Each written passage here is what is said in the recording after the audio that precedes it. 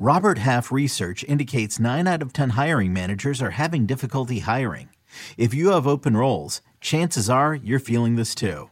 That's why you need Robert Half. Our specialized recruiting professionals engage with our proprietary AI to connect businesses of all sizes with highly skilled talent in finance and accounting, technology, marketing and creative, legal, and administrative and customer support. At Robert Half, we know talent. Visit roberthalf.com today.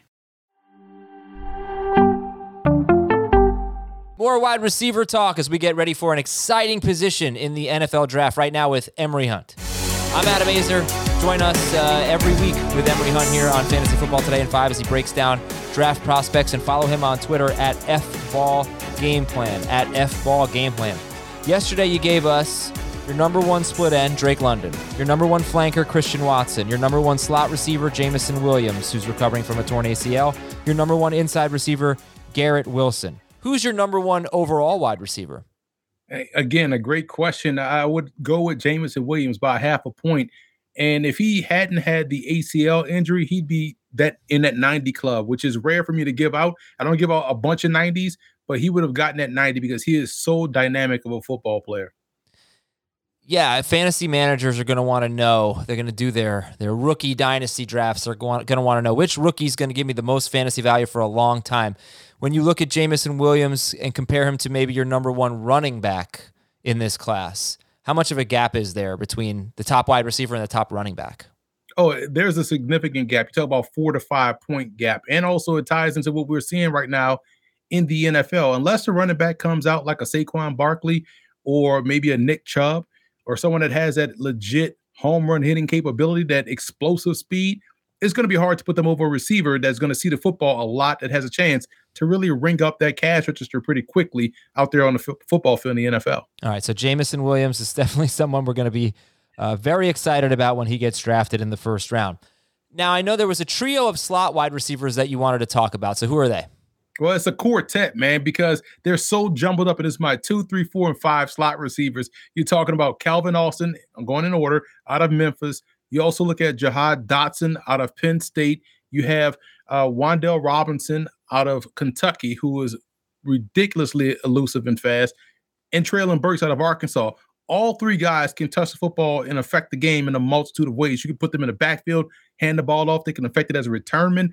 And someone like Treylon Burks, he's a big physical guy, so he can do a lot after the catch, despite not having this quote-unquote burner speed that everyone is talking about. But he can do a lot of things with the football that other guys can't. Yeah, I guess how much does speed matter to you at the wide receiver position, or what kind of speed are you looking for? Not just 40 time, right? Game speed. You got to be game fast, man. And everyone loves to bring up Jerry Rice, and rightfully so. Let's bring up Jerry Rice, okay? That's someone that quote-unquote ran a 4.5, but he always was able to outrun defenders and never really get caught from behind.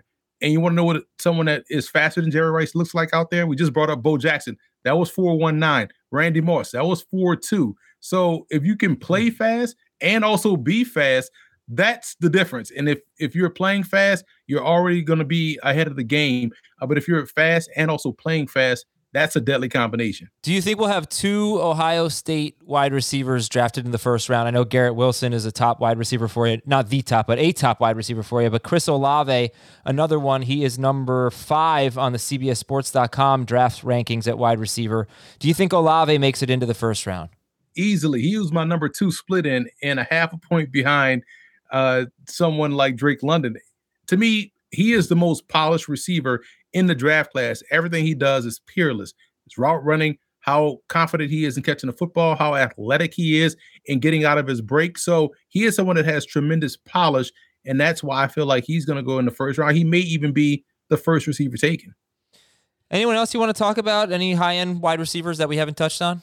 Listen, I am all aboard the George Pickens plane and the train as well, because this dude can ball out. You think AJ Green, that's what he plays like. And I love the athleticism, the go get it tiveness of his game, willing to lay out for a pass. That, to me, those are the receivers you want. I think he's a bona fide X, a guy that can step in and start day one. Philly would be the perfect place for someone like George Pickens. And a sleeper, Jaquez Ezzard out of Sam Houston. This dude, I was at the NFLPA Bowl out in Pasadena. Every time you looked up, He's running past someone on a deep ball, catches the football very well deep. He's someone that can touch it as a returner. When he was at Howard, they used him in the wide receiver run game. He was dynamic there. If you're looking for a quote-unquote Deebo Samuel light, keep an eye out for Jaquez Ezzard. And, oh, by the way, he got a call up to the Senior Bowl. First practice there, deep ball, he went down the field, burned the cornerback like he did early in the week at the NFLPA game. Man, we're getting some seriously good talent at wide receiver in these recent drafts. I mean, last year was just amazing. This year looks like it's going to be really good. Hopefully, no offense to these guys, but gone are the days where John Ross and Corey Davis and Corey Coleman were top 10, top 15 picks. And, we got it could be refreshing for the position, I think, and really change the landscape in fantasy for a while. Emory, thank you very much for coming on. We'll talk to you next week.